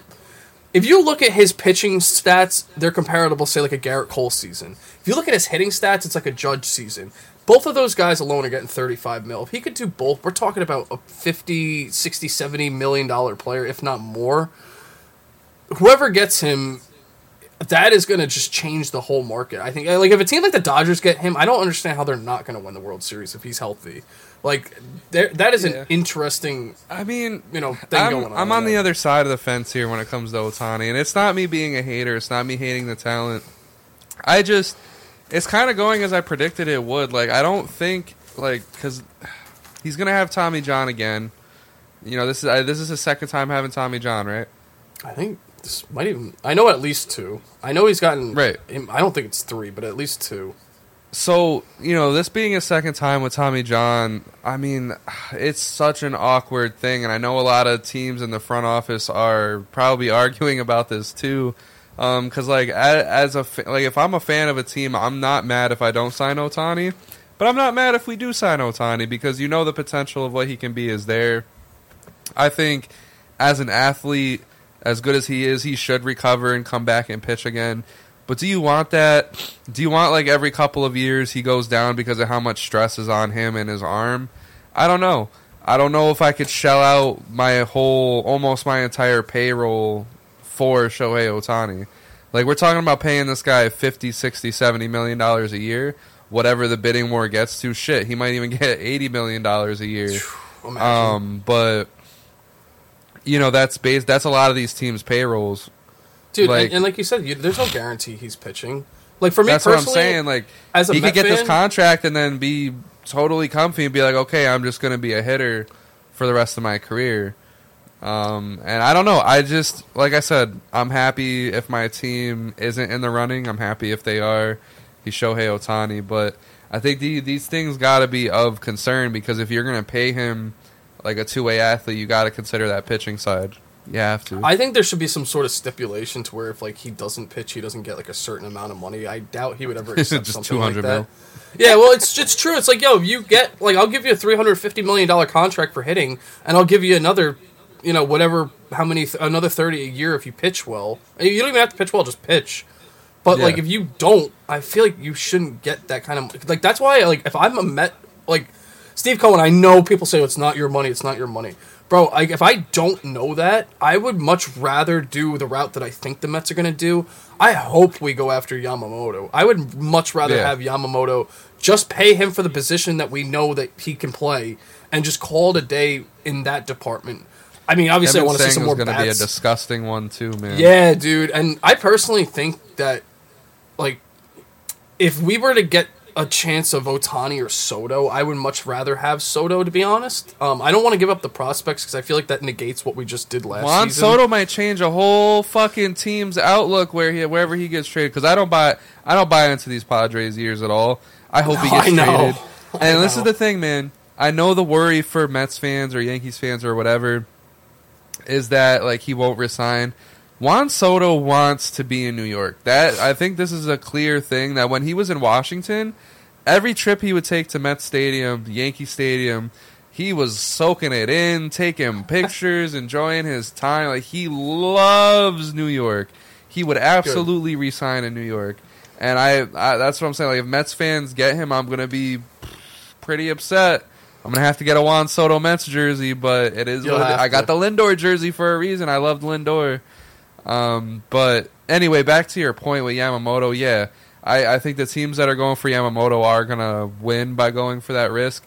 But also, like, Ohtani, imagine him in Boston, whether he pitches or not. Like, I see if Boston gets Ohtani, I think Ohtani wants to go there because Yoshida's there. He said he loves Boston. I think he knows that he can hit either that short porch in right or the very big wall in left. I think he'd have a fucking blast in that park. And it's the Red Sox. The fans are passionate.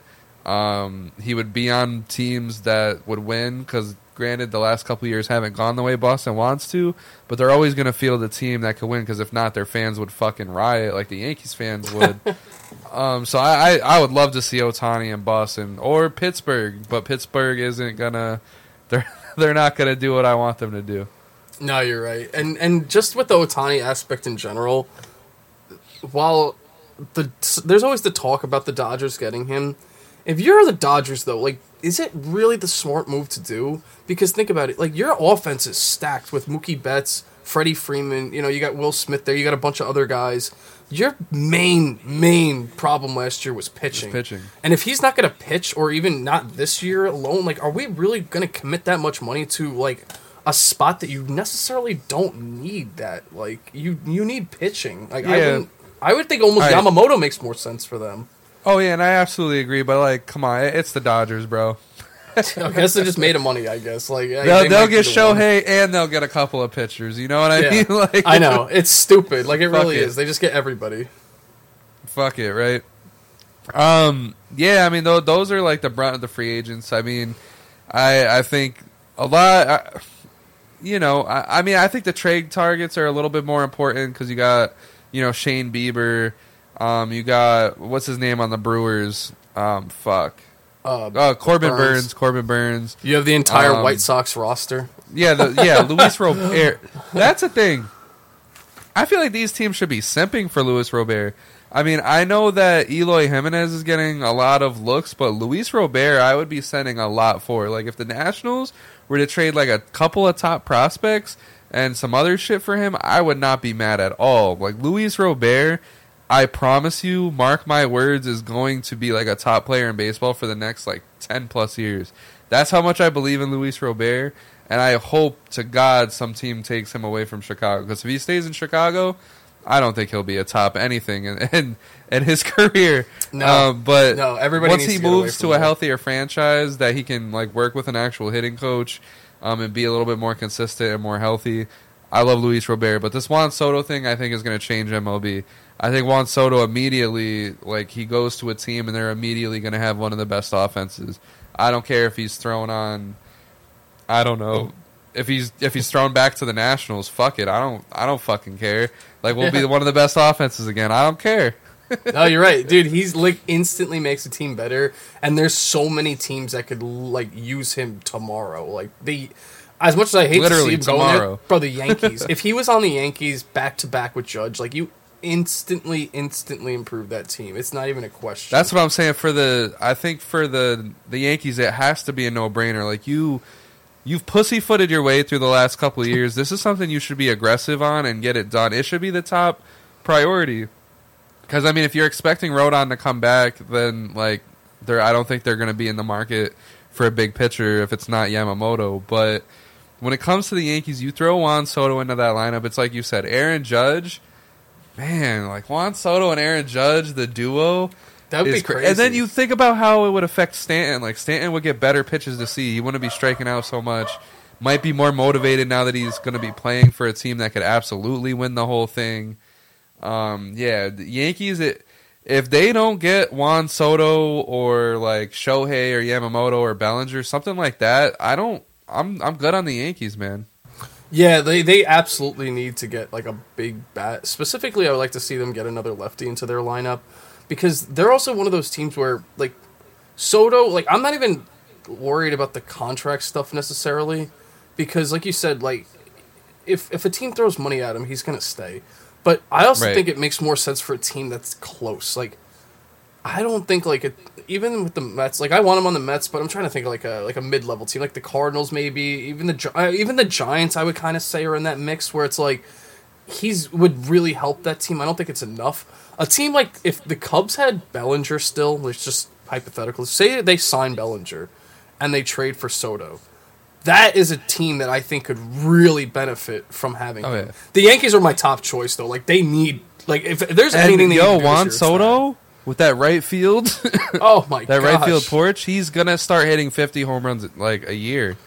Like this is insane. And the thing about him too is that his game is different from a lot of these other power hitters, where he'll still get you the on base percentage, and he'll still hit for a decent average. He'll still like he would. Stan's not doing that. Oh man, Juan Soto on the Yankees sounds nuts, dude. Yeah. Sign me up, man. I'll get a fucking pinstripe Juan Soto jersey ASAP. Dude, it's so true. Everything they need, like he brings to that table. Like they don't even need the power which he brings, but it's everything else that he does. Plus, he actually can play defense. Yeah, or like actually get in the field. Bro, they keep Glaber. They keep like their two young guys, Peraza and Cabrera, Peraza, Dominguez, Volpe's still there. And you gotta remember too, bro, like the one thing I will defend the Yankees on too, I'm not gonna defend them because obviously their staff misdiagnosed it. Anthony Rizzo was having a solid season. Then all of a sudden he got injured and came back, and for a couple months he was off, and all of a sudden they pulled him back out because they misdiagnosed that he actually had a concussion this whole time. And he was getting bad headaches. So I look at it like if he didn't have that, or if he even just got it diagnosed right the first time, he actually was having a good season. Like a really good season. Like one of the top seasons he's had in a while. So they have the pieces there still, which is why I think they need to do more. Yeah. I absolutely agree. Now, what team do you think absolutely needs to rebuild? And I'll say besides the White Sox. Okay, I was going to say that was actually one of the first ones I took. My first thing is I'll say I've said it on so many episodes. I think the Angels got to do it, man. That was my next one. Like I don't care. Like apparently they're trying to still compete. Like they got Ron Washington, and damn it breaks my heart because you love Ron Washington, right? And now he's entering the bullshit Los Angeles Angels. I'm glad it wasn't Buck. I feel like Buck Showalter should go to a team that he'll actually have a chance to win with. That's what I would love for Buck. Like I thought it was going to be the Mets. I really thought the Mets, once they got Buck Showalter in there, got everything that they got, I thought it was a done deal. Mets were going to win a World Series within the next 5, but we got rid of it quick. I think it's the Angels, man. They got to trade Trout. They got to really restart. Get rid of all the negative nastiness because at the end of the day, the Angels, they have a good logo. They have good jerseys. Their stadium is it looks amazing. I've never been there. There's a lot of mixed reviews on it. But, like, you got money to spend. You're Los Angeles. Like, let's make this team healthy, man. Like, let's just get rid of everybody. Make it bare bones. Win, like, 30. Go 30 and 132 next year. Whatever it is, just let's fucking refresh. I completely agree with that. The White Sox were my choice, but the Angels were the backup one. And what's actually pretty interesting is if you look around baseball, specifically in the National League, the teams that should rebuild are already rebuilding, or at least trying to. And in the AL, it's kind of the same way. Like, I don't know if the Royals are necessarily taking stronger steps to rebuild, but like I said, they're already pretty much at the bottom, so they can't rebuild from nothing.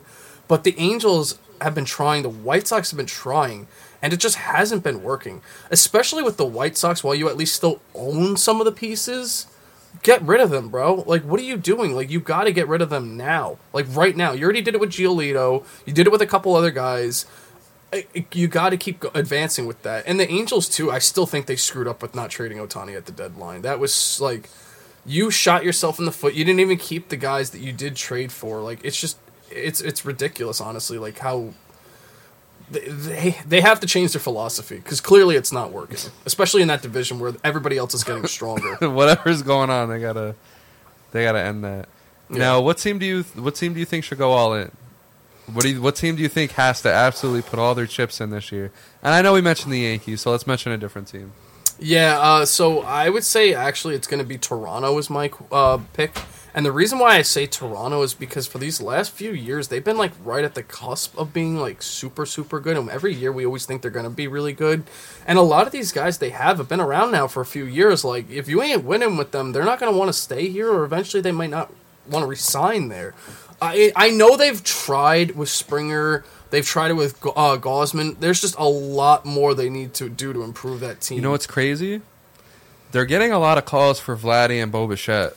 I heard that. I heard Bo Bichette's not too happy there anymore, which is, like I said, if they don't do it in the next year, I don't even think I think they should trade Bichette. I think they should trade Bichette and continue to build, like, it might even be a rebuilding team now that I'm thinking about it. If they don't go all in, they're at the point where if they don't have another choice. You either go all in or you start to rebuild, because just being in this stagnant state that you're in with the talent that you have, like, you got to get better eventually.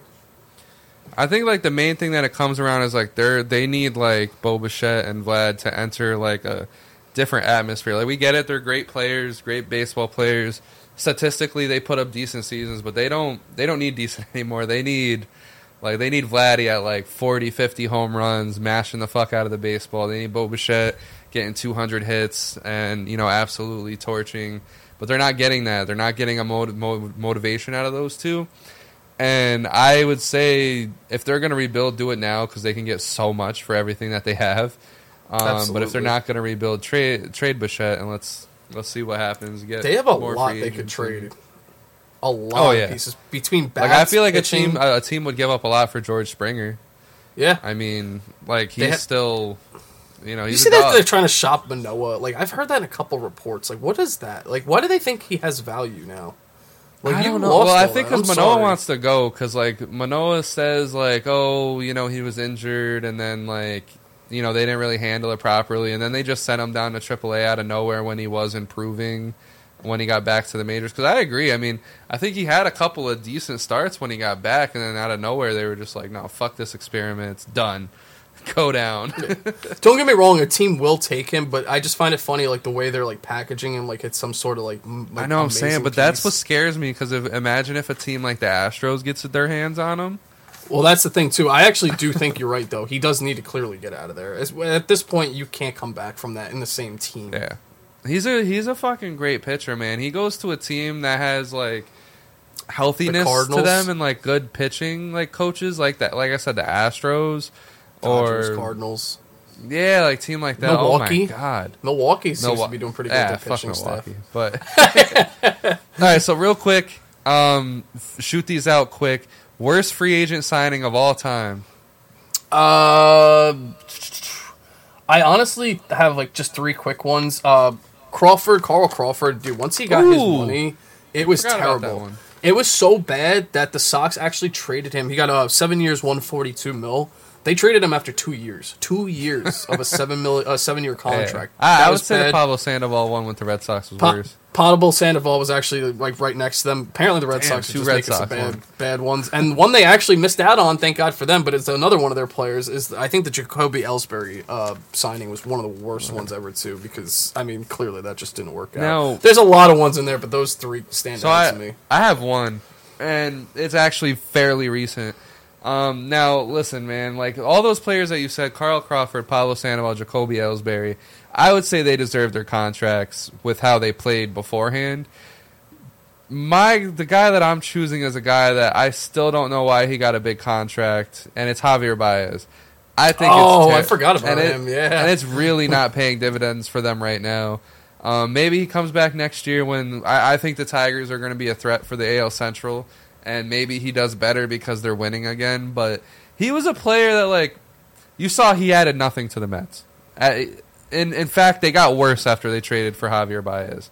Before that, how bad he did on the Cubs, it was not justified giving him that huge deal. He probably should have still been a free agent to this day. He swings at everything. No matter where it is, you will see that bat fly off of his shoulder. Barely, like, he struggles to hit 200. I just think it's the worst ever. Unless something changes, it has to be. I actually they benched him. He's been so bad. They benched him because he doesn't know what the fuck he's doing out there. Yeah, he's honestly, like, terrible. Like, he's like one of the, like, worst players in the league with the way he, at least his swing percentage of last year, it was terrible. All right, so best signing of all time. I'm going Max Scherzer. And the reason why I say that is, of course, I got Nationals bias on me. But when it comes to Max Scherzer, sign with the Nationals took a big risk in getting them. Kind of changes the franchise direction because, yeah, they just made the playoffs twice, but not really putting something together that you would call World Series worthy. He comes in, it's World Series worthy. He wins 2 Cy Youngs in his 5.5 years there, or 6.5 years there. He had 5 top 5 finishes for Cy Young. He catapults himself to being one of the best pitchers of all time as a National. I think it was a big contract, and it got big results, and I think that's the best contract in history. You know what's crazy is that was actually one of the ones I chose too, but I gave it backup just in case. That was Scherzer. I looked at the stats, and it's like you cannot deny it for what they did and what he brought for the team, and just in general. Like, he was one of the best pitchers in baseball, and you got him. That's always a win. It was like him, Verlander, Kershaw, those three. And the one I'll actually take it, just given, like, flashing, like, 15 years before that, is actually Randy Johnson was a solid signing by the Arizona Diamondbacks, too. He's coming off of 4 Cy Youngs, something like that. Yeah. It's like, yo, that's, like, if you can get a pitcher that has multiple Cy Youngs on your team, and then he performs just like that on your team, that's an instant win, in my opinion. He's one of the best. Like, it was an instant World Series. Yeah, that's exactly. The craziest part. Yeah, it really was. So, like, in retrospect, yeah, that has to be one of the top ones for not only just his performance, but what he brought for the team in the postseason. Yeah, and we're gonna, don't worry, guys, we're gonna talk more off-season stuff as we go through here. So make sure, like I said again, make sure you guys like and subscribe because we're gonna be talking off-season all off-season. So, all right, we did top 5 most overrated players. Wolf, give me the top 5 most underrated players. Yeah, so I'll quick run through this one. So we have a couple players on this list that I didn't even realize they were as good as they were. I'll start from the bottom. Let me just Dwight Evans for the Red Sox. Yeah, dude, he was actually like a really solid player. Like, I didn't actually realize how solid he was. He had a career 840 OPS. Was a doubles machine. Like, bro was putting up so many doubles. I mean, there was like a stretch from 84 to 89, he had just about 27 to 30 doubles every season. It was crazy. I mean, granted, like, home runs were in the, like, 25 to 30s, which is still really good at the time, but the fact that he was also hitting as many doubles as he was, I mean, excellent player. I feel like you don't really even hear about his name much anymore. The next one is going to be, it's probably going to be Brian Giles, man. Like, I actually don't remember Brian Giles so much, so I do, like, I'm sorry, like, to the Giles family. Like, you're just, I mean, I'm only 28, so, like, you know, when you were coming up, I was still, you know, pretty young. But you had a crazy season. Like, actually, like, one of the craziest, like, careers that I've seen in a while that I didn't know about. Like, his career OPS was a 902 for his career, and we're talking 15 years. He was a walks machine, too. His OPS was super high. I mean, he had multiple seasons of a 400-plus OPS, which is crazy. That's a name I've heard, like, twice. I know, dude. Like, I actually had to make sure he was a real person. Like, so, like, he was definitely one of the most underrated ones. Bobby Abreu, absolute stud. Dude, he had like 14 seasons in a row of like an 800 OPS. Like every year he was just a hitting machine. Once again, I feel like it's a name you don't hear much anymore. Absolute tank. John Olerud, once again, absolute hitting machine. I feel like you don't hear about him much anymore. Everybody remembers, he would wear the helmet in the field or whatever.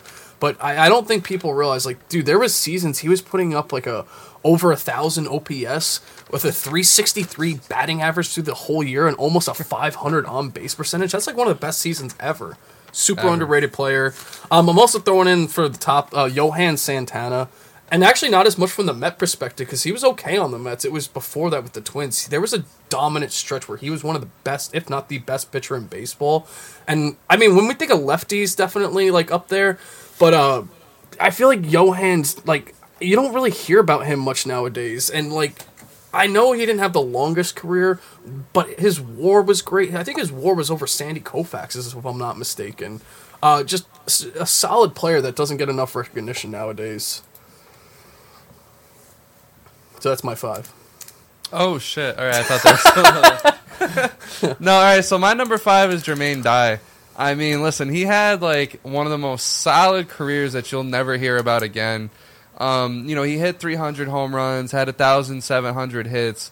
I think he could have polished off his career with 400 and maybe 2,000 hits, but he didn't get a contract after 2009, which I don't understand. He hit 27 home runs, 81 RBIs, hit 250. I remember that offseason for some reason like it was yesterday. He did not get signed. I was waiting for it. Never happened, and his career was over after age 35. I think he had maybe a good 3 years left to polish off those stats. But he was a World Series MVP for the Chicago White Sox. Absolutely just did his thing all career long. He won a Gold Glove. He won a Silver Slugger. He was a 2-time All-Star. But he was at his best, he hit 44 home runs and 120 RBIs. At age 32, hitting 315. Earlier, when he was a Royal, he was hitting 30 home runs and 100 RBIs. Love Jermaine Dye. Definitely super underrated. I almost said overrated. But number 4, I'm going with Hanley Ramirez. I don't think this guy gets talked about enough. I mean, yeah, granted, his attitude probably wasn't the best. But, I mean, we're talking about a shortstop that wasn't known for the pop in his bat, but he made it known. The year that he came second in MVP, 24 home runs, 106 RBIs, 27 stolen bases, a 342 batting average. I mean, he's led the league in runs before. He has years where he hit 30 home runs. I think my favorite thing about Hanley Ramirez is how he was able to kind of change his game for the better throughout his career. I mean, because we thought it was over after Miami. He goes to LA and he hits 345 over half of a year, 20 home runs, 57 RBIs. He would have won MVP if he was able to be healthy that whole season, but he did his thing that year. Then for the Red Sox, believe it or not, at age 32, he hit 30 home runs and 111 RBIs and hit 286. So throughout his whole career, he was a dog. He was a hitter. Love him. Great fielder, for the first part of his career.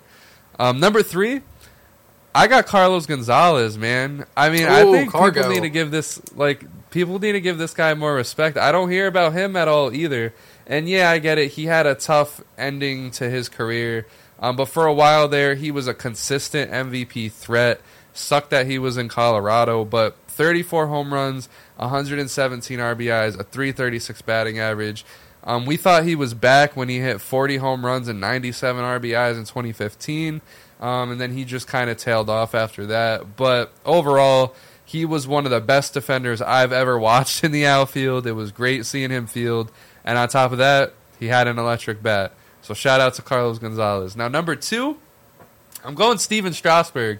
And the reason why I say he's underrated is because a lot of people say that he could have been a lot better, blah, blah, blah, what have you. But what I'll say is, while yes, you might be right, injuries, whatever have you, he's third. He's third in postseason ERA. He has a World Series MVP. He was a staple in the Nationals rotation always. Yes, he had a little nagging injuries after Tommy John. Up until now, he's retiring. But I think Steven Strasburg should get a lot more flowers because he was disgusting. And at the best of his game, he was a World Series fucking MVP. That's how good he actually was and what he meant to the Nationals in 2019. Now, number one, and, I went with Alex Rodriguez as, my most, best shortstop of all time. I'm going with Manny Ramirez as the most underrated player. Oh my gosh, Manny of Ramirez. all time. Wolfie's gonna kill me here. But listen, man, when you talk about Manny Ramirez, you're talking about a guy that I don't care what steroids you took, 165 RBIs, not winning the MVP that year that he did, 1.105 OPS. Through his career, he averaged a 996 OPS, 555 home runs, 2,574 hits. He was playing baseball till he was 39 and decrepit on the Tampa Bay Rays. Tried to come back for the Athletics in their minors. I just love Manny Ramirez because steroids or not, he was a dog. He's baseball, and you can see he's out there 50 years of fucking age, hitting baseballs over the fence in these Japanese and Korean leagues, all these fucking leagues. He is a baseball player, and I feel like he should get more respect because we sit here and we still respect Alex Rodriguez at the end of the day. I mean, I don't want to say respect, but we still respect him as a baseball player. Yeah. Huh? We still at least recognize what he brought. Yeah, absolutely. Right, exactly. And I think on the other end, we should do the same for Manny Ramirez because he still hit 500-plus home runs. He had go back and look. He had some of the best seasons ever. 165 RBIs is nuts. And that's my top 5 most underrated players. That's good. And the thing I'll even defend about Manny, because I know I've been staying away from PED guys this episode, but the thing is that if we are going to talk about that era of baseball, you're right. We bring up other players that have done it, like Barry Bonds and McGuire and Sosa, but technically, he doesn't get talked about enough. But if we're gonna accept that era for what it was, he is one of the best of then. Yeah, so, and I hope he makes the Hall of Fame. I know he won't, but I hope he does. So real quick, we're gonna do a draft and we're gonna get out of here. So the draft is simple. Me and Wolfie are going to go back and forth. We're going to draft starting pitchers and 2 relievers, and you guys are going to argue about who has the better rotation. We might even throw it in a little simulation. So, Wolfie, I'll let you go first. All right. So, if I'm going with See, my heart wants to go with someone specific, but I'm probably going to save him for later. I think my number 1, my ace, is probably going to be Randy Johnson. I mean, I brought him up already in this video. The dude is he is the beast. Bro is hitting birds mid-pitch. It's crazy. I feel like if you have him at the start of your rotation, how could you lose? Alright, that's fine. Fuck, man. I'm going Pedro Martinez. I wanted to take him second, but you took Randy Johnson first, so I'll go Pedro Martinez. Okay, that was actually going to be my other first if I didn't go Randy. Damn. I'm going a little different here. I know there might be some better pitchers, but for the time, plus he's one of my favorites, I'm going to go Tom Seaver. I mean, Tom Seaver was literally amazing. Throwing complete games all the time. Today is still recognized as one of the best pitchers. Heck, I got his statue right over here. Bro is one of the best pitchers of all time. I got to go with him as a Met homer as well. All right. So I'm going to go with Walter Johnson. Oh, there you go. I like Walter Johnson. When I look back on his stats and everything, I love Walter Johnson. No, you definitely can't go wrong there. So I'm actually going to go into the PED era on this pick. I've been saving it all episode for this. Oh, no. My number 3 is going to be Roger Clemens. Oh. Roger Clemens, the Rocket, bro. Him, Randy, and Tom Seaver. I mean, we're talking about a god rotation with those guys. If I'm bringing it, I use my 1 PED pick. I'll go with that. All right, fuck. Then I'll go with Greg Maddux. I think I have to. Pedro, Walter Johnson, Greg Maddux. Fuck, I think you're whooping my ass here. But I'm going Greg Maddux. He was a dog. No, definitely. Honestly, you can't go wrong with Greg Maddux. If we're talking about dogs, literally, I've watched games from the 60s of this guy. I can't go wrong with my number 4 pick is Bob Gibson. Bob Gibson literally is one of the reasons the mound even changed in baseball. He was literally a tank. His postseason stats were crazy. His regular season stats were crazy. Dude, he even said he could barely see home plate because I guess he had some, didn't want to wear glasses or whatever it was. So like, bro was throwing heat, throwing crazy, breaking balls. Bob Gibson's one of my favorite. So my number 4, I'm going with Sandy Koufax. Just gotta throw him in there. Really good end to his career there. One of the best pitchers ever.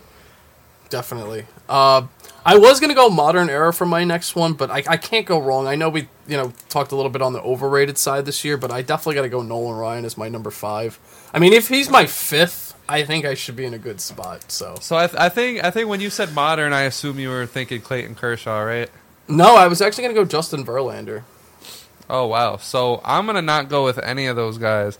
I'm actually going to go with So just scratch that.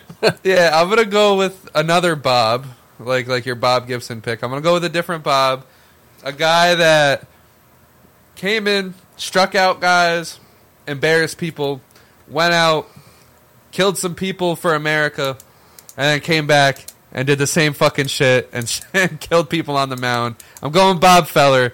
Terrible joke, most likely, but I'm going Bob. No, that's not bad. Let's just say this: if this was the '60s, your team would be kicking my ass. So, yeah, I know because I got Bob Feller, Sandy Koufax, Walter Johnson. Walter Johnson. I didn't even realize this. I was just taking like the dead ball. All right, so what about relievers? To be honest, he's actually one of my favorite baseball players of all time. I cannot go wrong. I got to take Mo Rivera. He's just literally like my dog. Like I literally like, if we're taking like not even just best pitchers, just one of my top probably 15 players of all time. He's probably up there, maybe even top 10. Damn, you're eating me alive here. Pause. I don't even know who to go here. Because I think it's obvious who I have to go here, but alright, fuck it, why not? I'm gonna go Trevor Hoffman. Alright, that's not bad. I probably should have given myself the first pick. No, you're good, you're good. You know what? I feel like it gets to the point now where it can go either way.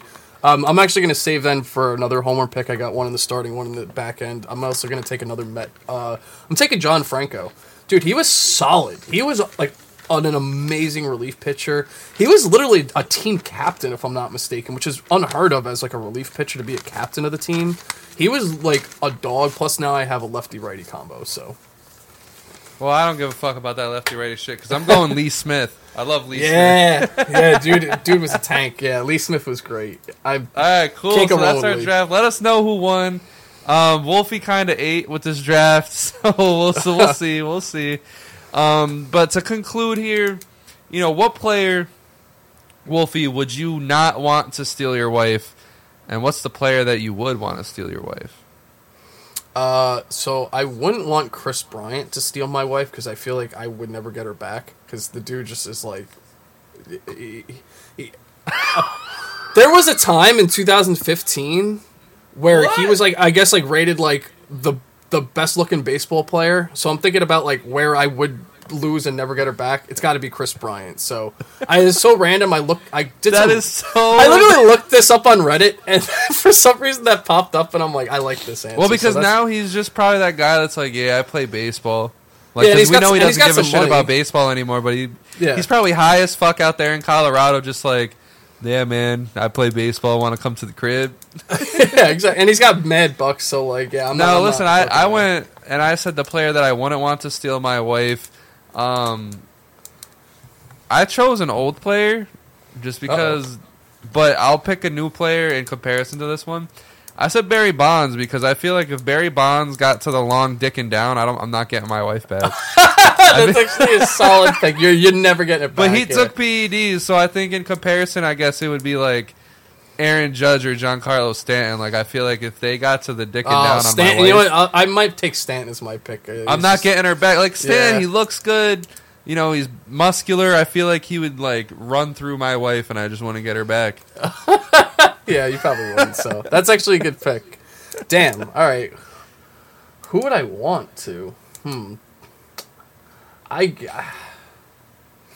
I do, I think it'd probably be some minor. I can't even think of like who I would want to. Tomas Nido for the Mets because I feel like I'd be able to get her back. Then he's just a scrub.